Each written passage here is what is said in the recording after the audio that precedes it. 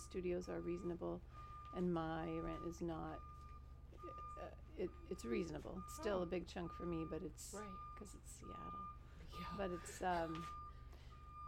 so anyway, the building has a mission, and I'm what they call the human scale retail piece. That's what they're looking for the ground floor. So Neat. yeah. Did you find, like, did you know that before? I did. I mean, I was looking for space and really coming up dry, and I had not thought of Pioneer Square, and I don't know why. It just was not on my radar. And I saw a Craigslist ad for this building, and I thought I just sent a really quick, irreverent reply back, not thinking anything would come of it. And then it turned into, oh, why didn't I think of this neighborhood before? It's perfect for an intergenerational clientele and a grittiness, not too slick, but still people who shop. So anyway, it's really That's good. cool. That's exactly what I think of when I see your online presence, your social media. That's exactly what comes to mind, which is why I love it. That and the visual, just the style. I've decided that I'm just going to meet with people who have far more style than I do, and then it just like compensates. There you go. So why don't you tell everybody like your backstory, like 2 or 3 minute backstory, like way back. Yeah, from way back. You grew up in Seattle? Yeah, I'm a native. I'm a rare native. Yeah. Well, I was a Pilates teacher. Well, way back in the day, I was a fitness instructor with a striped leotard, a skinny belt, leg warmers, inflatable high tops, I could see and that. a headband. So you could see that's what, the roots of fitness. You didn't want to dress up that way for Halloween today. No. And then during our years of, we call it mating and breeding, having 4 babies. That's a good one. I was a fitness teacher, and then I morphed into the Pilates world, and before people even said the word Pilates. So I was really into alignment training and teaching, morphed from there into a yoga teacher, and along the way became a personal stylist as a side hustle, a side gig, started to do some pop-up shops with my sister of curated cool things, and so that was a side gig for a long time while I was teaching Pilates and yoga in North Seattle, and taking care of kids, and and then all the kids were grown, and my husband was in a career change, and I had the chance to pause my work, and I was ready for a reinvention. And I had this internal sense, this is about 3.5 years ago, of do hard things. And I was ready to let go of being the teacher, and I had an inkling that CrossFit would be the next step, because it was out of my comfort zone, and I knew that if I wanted to do something from the inside without having to also be the leader of it. I wanted the luxury of being taught and being the beginner, and not having to run ahead of myself and then teach it for a living. So I was going to maybe shift gears in my work, and I had this internal mantra. This was summer of 2015. Do hard things. So one was signing up for CrossFit, and I would walk from our apartment. By now my husband... You've only done it, 2000, okay, so 3.5 years. Okay. Yeah. So I'd walk from, by this time my husband and I were in little cool apartments in Seattle on our own, anticipating a change, maybe even a relocation out of Seattle as he was job hunting. Do hard things. So I'm walking to CrossFit. I can't even really breathe properly, and I'm praying the whole way, and doing the 2-week intro, and just so much of it seemed so far from me, but at the same time I loved it, and I had so many years of alignment in my body that I knew I could do it well. So do hard things, was doing that. And that same summer, as a self-empowerment move, I've got a very large tattoo on the back of my leg, which I don't know, we could do a viewing of it later. Cut to the tattoo. Yeah. And for some personal reasons, it was a very empowering thing. I did not know that the back of the knee is where you're really not supposed to get a tattoo. Yeah, that sounds terrible. Ever. So that was the second thing. And the third thing came upon me, and I did not ask for it, but I got, in this time of reinvention, possible relocation, we temporarily then moved in with our oldest daughter, our son-in-law to be, and our grandson. And so the third hard thing came to me, which was I got the worst phone call that you ever want. Said my husband's name on my phone, but when I picked it up, it was not my husband. It was the emergency room doc, and he had gone out for a run at 7, and by 8 I was getting just a little and then got that call, and then my life imploded. It was like the scene do you know the movie Amelie? Oh, you have to see it, where she dissolves into water. I see it. And but I was there with my daughter, got on the phone with the doctor right away, and my son-in-law drove me to the hospital. He had gone down with sudden cardiac arrest, and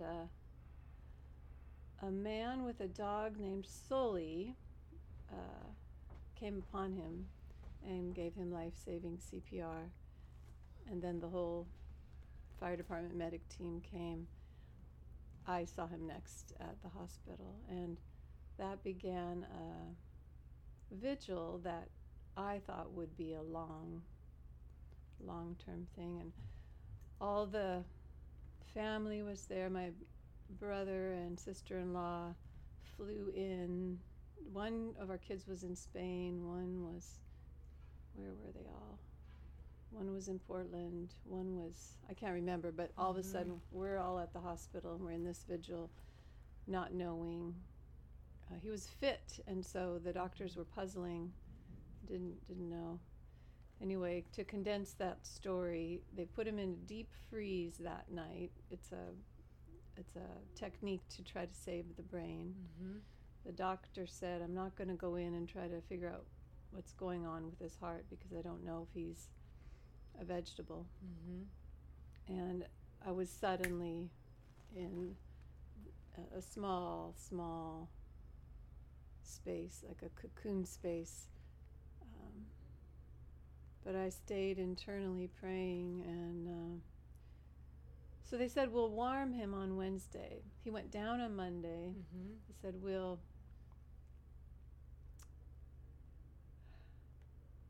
start to warm him up on Wednesday,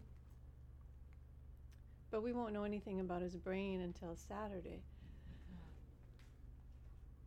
But they warmed him up, and my sister-in-law had said, put on your running clothes that morning. We're going to go out for a run. This is at Virginia Mason. And she said, are you ready? I said, no. And she said, come on, we're going. So she took me on this run around Capitol Hill, Pill Hill, and she would run in front of me. She just would point the way we were turning. And I said on this run, I have to make peace with the uphill parts of life. And then she was taking a phone call while we were running, and she said, come on, we have to get back. So then we're running back, and they had started to warm him. They extubated him. I ran back into the doorway of the hospital. He had burst awake and turned and looked at me, and I knew he was going to be all there. So wow, it took through the night and to the next day for him to integrate his brain with his body. He was really confused and kept doing these same repetitive things over and over.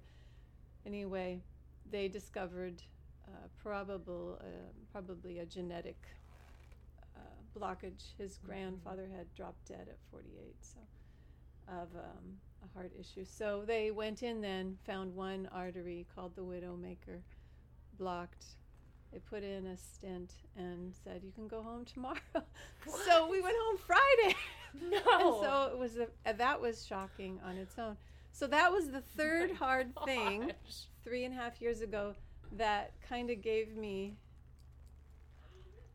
Oh, I'm open at noon. I'll be open at noon. Okay. Okay. I don't know what she's saying to me. Do you have editing capabilities? Yeah. I'm a mom. Extensive. How great it all is. Oh, that's adorable. That's his mom? So yeah, she looks good. I know. She does. Sorry. I know, truly, that's his girlfriend. Oh my gosh. Yeah, Tell me that's what I thought. Oh yeah. So do you want to ask a question? I'm just like No, we're good. Okay. It doesn't matter. So Friday you guys go home? Yeah. Then the reinvention. So this space. I know. Yeah. Week. So this little season of do hard things, that was the one that was the hardest, obviously. And so here we sit then in this time of do hard things, reinvention, and now a kind of liberation of life and extreme gratitude and kind of just opened up to possibility, opened up to change in a way that had expanded after that dramatic experience. And so it turned out that my husband's job was here in South Bellevue. And so then, okay, now where are we going to live? And we had been given a gift of a down payment to get back into the housing market. And my sister had said under her breath in the hospital, "I think you should get rid of that money," meaning try to put it into a house because this hospital bill is going to be ginormous. And that stuck in my head. And after he lived, we just decided, let's just play. Let's have an attitude of play in this house hunt. Get out there, see if we can snag something. And we wanted to be within our means, so we headed to South Seattle and found a fabulous place and moved there the winter of 2015, and setting up house. And I thought, well, I've got to get some little job to kind of take me in a direction as I'm trying to decide what I'm going to do. And I started to work since I had decided to not be the yoga teacher anymore, giving up that teaching role was a freeing and good step. I found a little menswear boutique in Columbia City, a South Seattle neighborhood, and started working, thinking it would just be a little thing to rev up my style business, have a boutique connection. But it turned out I sort of got into the nitty and gritty of that little place and started to figure out what would I do if I was going to be running my own shop. So spent a year there brainstorming and creating a focus. And by the time I was ready to move on, I had some inventory, and I was setting out to look for space in this, again, staying in the play of work. And that brings us here. So I opened November 10th, 2017. And no, 2000. What year is this? 18. 17. Yeah. Yeah. I got you. I think we're off. I got you. 2000s. Okay, say that again. You opened and it's on there. Established 2017. It's on my ring. And had you owned your own business before? No. No. Well, in a sense, I've always leaned towards self-employment, entrepreneurship, but not hadn't had a brick and mortar shop. So yeah, it was. Why men's? Well, it's underrepresented in Seattle, menswear, and so there's a pocket for me to fill. I lean towards strong. I lean towards masculine. I like the idea of daily wear. I'm not so interested in fancy red carpet. I love wardrobing from the standpoint of find go-to pieces that can work together and mix and match. And so I can say maybe the spirit of menswear is leans more in that direction. So it doesn't interest me. It's fun to do fancy, and I've styled. I'm working on styling our daughter's wedding right now for next summer, and I do like to do suity things and glamorous things, but I love the whole of the daily wardrobe, and so menswear is a lot about that. And also because there's missing representation of creating suits and masculine clothing for all sorts of bodies, men, women, people who don't, non-binary people. And I knew there was a chance to create a space in Seattle where the energy was easy and welcoming, and adding the tailor has given me the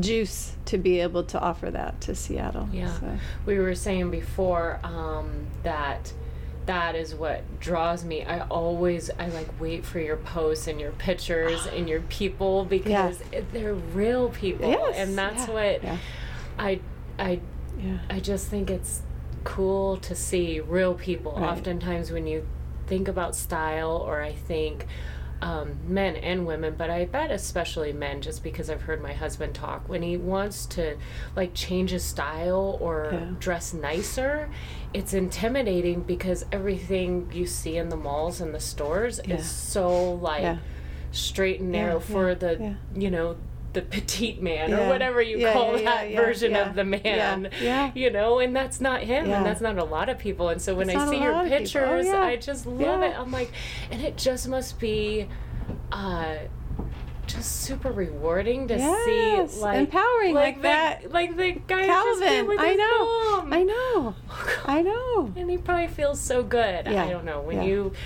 find your style or you dress good, I think you feel good. And well, it's part of self-expression, it's part of identity, it's part of feeling good in your body, matching the clothing to what you're doing in your body.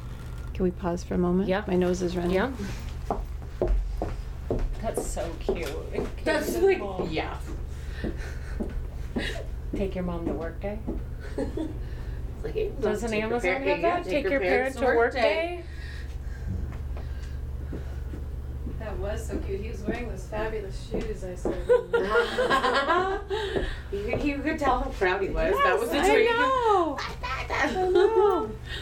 Did you, when you did the pop-up shops, when you and your sister did them, was it more women's wear? More women's? Yeah. And I have a background in women's wear too. I used to work for a very high-end boutique in Seattle, and that's one of the places where I got the sense of strategic wardrobing, because we worked with not just random shoppers. We would have clients who were coming in to invest in their wardrobes, and whether you're investing a little or a lot, that comprehensive view of clothing is it's a satisfying way to go. I imagine. I bet you start, now that you're in here a year, you're starting to get that too now, right? People coming back. Oh, from the first day. That's what's been very gratifying. A lot of regular customers, and some dip their toe in the water. They're coming in and they need a style reinvention, so that maybe they get 1 or 2 fabulous pieces, and they come back and do more. Some days I'll just do a whole mini wardrobe for somebody.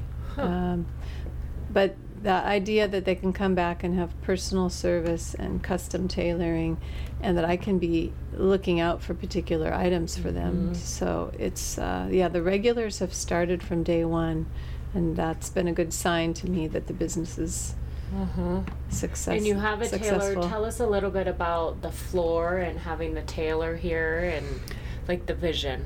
Well, I had this tailor coming by appointment, so I would invite him in for a tailoring day once a month and set up appointments for him. And they tended to fill. It was a very good thing just having him come by appointment. And then I got that great idea that I was telling you about. What if he set up his own business here? And finding a great tailor is challenging, and he's young and is poised to be able to really make a strong business. And so I pitched that idea to him because I knew that one of the spaces on this floor was going to become available.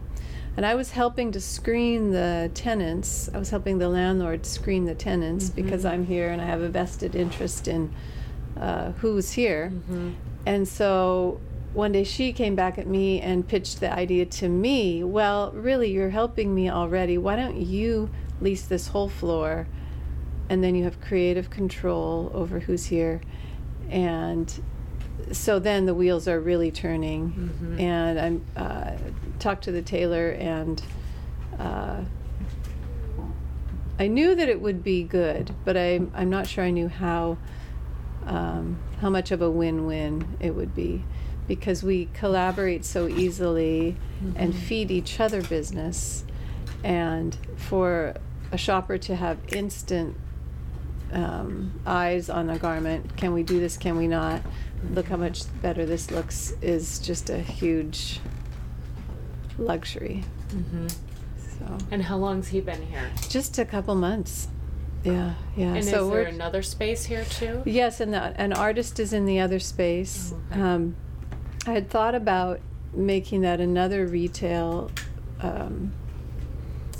tenant, but after the tailor got moved in and I sensed the way we were moving through the floor, what you don't want is dead space on the floor. And our movement in the natural way we do business with the tailor, his apprentice, and me brings enough action to the floor that there wasn't a third one that was needed. It wasn't needed. And then I thought even maybe bringing another retail business would be a little bit, we might be slightly in each other's way. So the artist wanted to stay, and so we did another year lease with her. And so, but that's all new to me. That's risk. That's a business in itself. Taking to figure, I had a lot of help to figure out the subleases.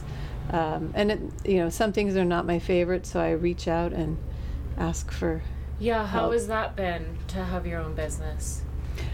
Good, because from the beginning, one of the things I sensed was set it up to not burn myself out. Set it up so I am in the flow of doing what I do well. So I made the decision to hire a bookkeeper and an accountant, and I think a bookkeeper is like an angel. It's an amazing, for me, it's an amazing thing, because so many details can be funneled to her and not have to stay top of mind for me, so I can be about my business. So that's been good. And then the consulting with the accountant, and that's a less frequent need, but just to have somebody with their eye on how to put the taxes together. And because if I had to be doing it all, that's the worst. It would deplete me. And I need to stay energized and focused on the business part that I do well: the sourcing, the styling, the merchandising, the environment, and and the social media presence and the promotion. Those are things I do well, and I want to stay in that flow. So you do everything you like to do, and then I still do things that I don't like to do. Some of the tasky things, some of the emailing, some of the follow-up, I still do. There has to be that part in any good job, right? I think, and I think it kind of sounds like the approach that you took to start, which was to have fun and just provide value to people, kind of offsets a little bit that beginning stress maybe of the financial part and the business side of stuff. I think that's what, when we opened our business, I didn't want it to have to pay my bills. That was how we set it up, which made every decision so much easier because I didn't have to do it. I didn't have to make any decisions based on financial, which just, I think, stresses anything that has to do with money. I think is just stressful, especially if that puts food on your table. So I had to bring in something at this shift in our life. My husband's income is the stronger one, but when I first started, it was pretty low pressure. I knew I needed to bring in something, but it didn't have to be a lot. And now I've set on an amount that I try to pay myself every month, and for the duration of the year, I've been able to pay myself every month except one. Wow. So that's good. Yeah. It is good. It is. I know. I know it is good. Yeah. When you start paying yourself on a regular basis. That's a game changer. But I'm trying to work that in too to the model. Okay, let's keep this going. So. And it's all you. Is it just you? And the tailor? I have staff that I have cover 1 or 2 days a week. Okay. So that's my max. Is 1 or 2 days a week, and that's one of the more challenging pieces, because someone who's only going to get 2 days a week maximum has to be doing other things, and then they may get a full-time offer. So I've had some fabulous people. I have somebody now that I hope will stay a little while. Maybe he'll work, his side gigs together so he can stay here, and he's very talented and eager and loves learning the styling. And so it's challenging. I think that's the most challenging, I think, of owning a business is the employee piece, and then providing, no one's going to be as good as you are. Right. But maybe. I'm kind of thinking, setting people free to learn, to explore, and maybe... and I'm open-handed, build your clientele. Maybe they bring in another little eye to the look. That would be very cool. So you have 4 grown kids. Yes. Okay, and you guys are. I talk to a lot of women through. Do I need to try and turn that heat off? No, it's all right. Okay, we can talk. We can talk over it.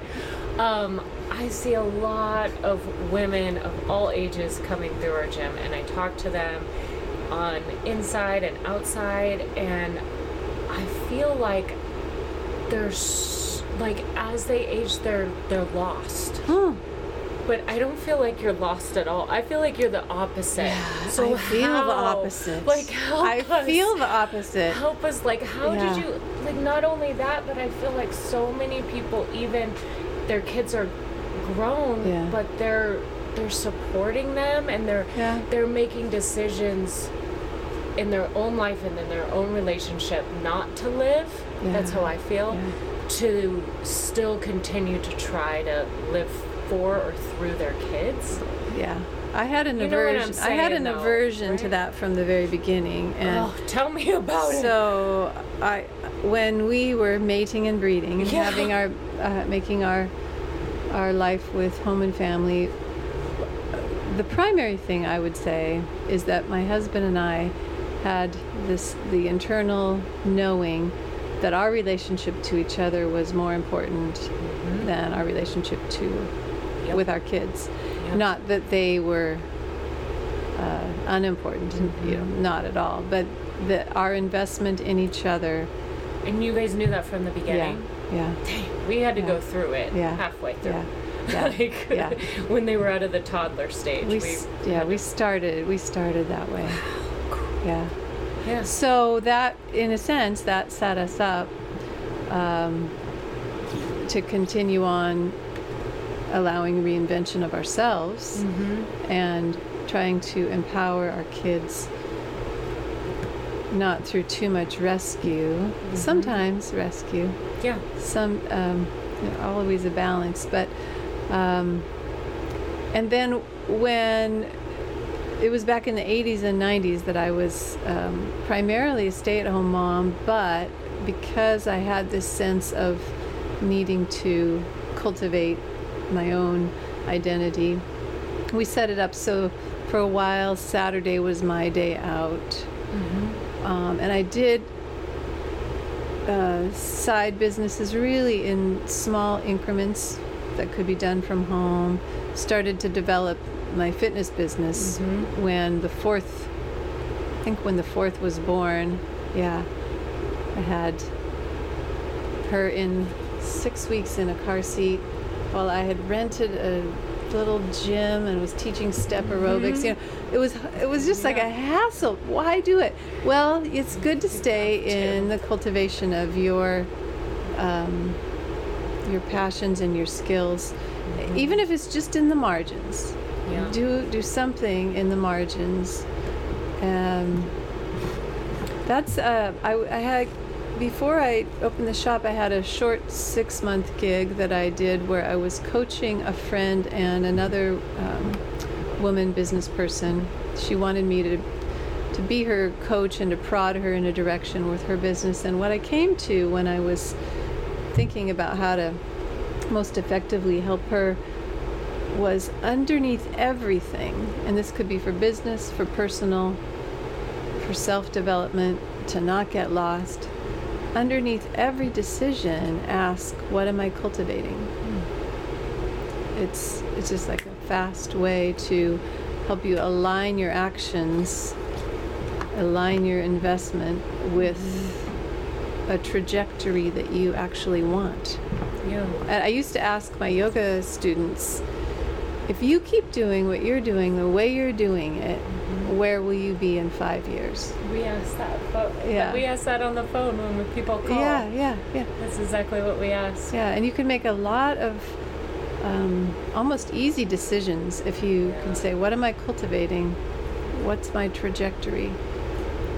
And I think sometimes with women, I have this conversation with women around my age that are like, well, I want to go back to work or I want to do something, but then the kids and I need help and I need, and I'm like, it's not always, because then it always goes to money. Like money's an easy way for people to like offset. Well, it wouldn't really, like, I wouldn't really make that much. And I'm like, but it's not so much about the money. It's about the value and what you're giving yourself. And sometimes, I mean, I think that I just would worry that if you didn't do anything, it sounds like you had this figured out. When the kids were out of the house, what were you going to do? And you were starting to figure it out. 20 years. It's just been, we talked about this the other day in CrossFit. I think we were working on toes to bar and had some little breakthrough. And I thought, oh, it's so satisfying when you have these little breakthroughs. And that's what I love, is a journey of small breakthroughs.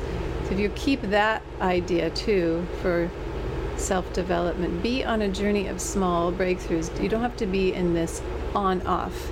Either I'm gonna get a new career or never mind. Be on a journey of small breakthroughs. And that, when I go back to the story of when those 3 hard things happened, or to do hard things, I think I had a sense that I wasn't really tapping my potential, and that's part of our duty, I think, is to tap into our potential. because you do, and that's very empowering and exciting for yourself, but then you have these, you're using your skills and you're affecting people. And does age ever come into play with you as you get older, and what your fear level or your risk adversity, like, I don't know. Well, I mean, the setup that I told you really made me more open to risk. Yeah. And a sense of, I guess you could say, age and time that, if not now, when? A sense of, I don't know if I would say urgency, but more a sense of not wanting to waste. Don't waste, definitely, but I think, did you see the Facebook picture of me when I was 31 and then 56? Oh yeah, yeah. We were I was like, so I'm stronger and fitter now. Yeah. And it isn't through magic. It's through small little moves in a direction. And so I hope to keep going in that direction, but 25 years from now I'll be 81, so I can't make you any promises. Yeah. but going in a direction is still valuable. Instead of, again, this on-off way of living. I think the fear, I don't know how you feel, but I feel each year my fear level decreases. Yeah, I think I would agree. There's not a lot Yeah. I'm scared of. Yeah. And along those same lines, each year I care a little bit less about what anybody else thinks. Yeah, I agree. Where I used to think, that was one thing I wish I could give myself as a younger in my 20s. Yeah.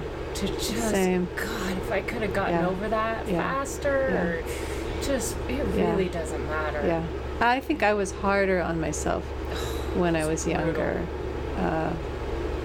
And just that, I see it in, one of my daughters, that wrestling, just wrestling, and I think though that I have less fear and I have more ease, partly because of my partnership. We keep cultivating that growth together as soulmates, and so that thing is this beautiful base to be able to spring off and do other things for both of us. So I think that's part of age bringing less fear. How long have you guys been together? 34 years, Marion. Wow. Yeah. Very cool. Yeah. That's awesome. Yeah. Wow. It's okay, very so good. I ask every person who comes on the same question. If you could, we might have just answered it. If you could give your 15-year-old self any advice. Yeah, sometimes people argue with me and they want to say like 17, and I'm like, okay. If you could give your teenage girl fashion. Were you into fashion and always? Well, in a way in high school, but it was just, there was, that.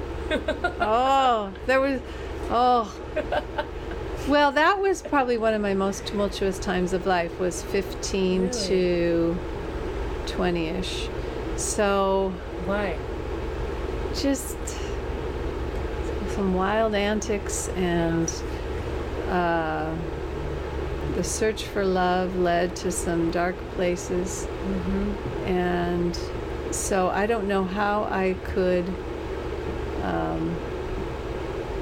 I don't know what the advice would be to that person, but something about holding on to your heart and pacing yourself without worry, and not giving yourself away for that, in desperation on that search. Awesome. Well, thank you. Thank you. Yay. Yay. Awesome. That was the identical very similar to Leslie's. That's interesting. Yes. Why don't we give your intro? Do your intro real quick. Okay. We didn't do your intro. Okay. Just your name and you own. We'll cut it. I don't know. Yeah, I think we'll probably cut it with scenes, and then I'll have her walk you around. Yeah. And or you walk her around. Okay. Yeah. All right. So go. Just go. Yep. Yeah. My name is Hillary Bailey Burnett, and I own H. Bailey Curated Resale in the heart of Seattle, in Pioneer Square. Perfect. Beautiful. Good. Yay! Beautiful. Can we get a picture real quick? Yes. And then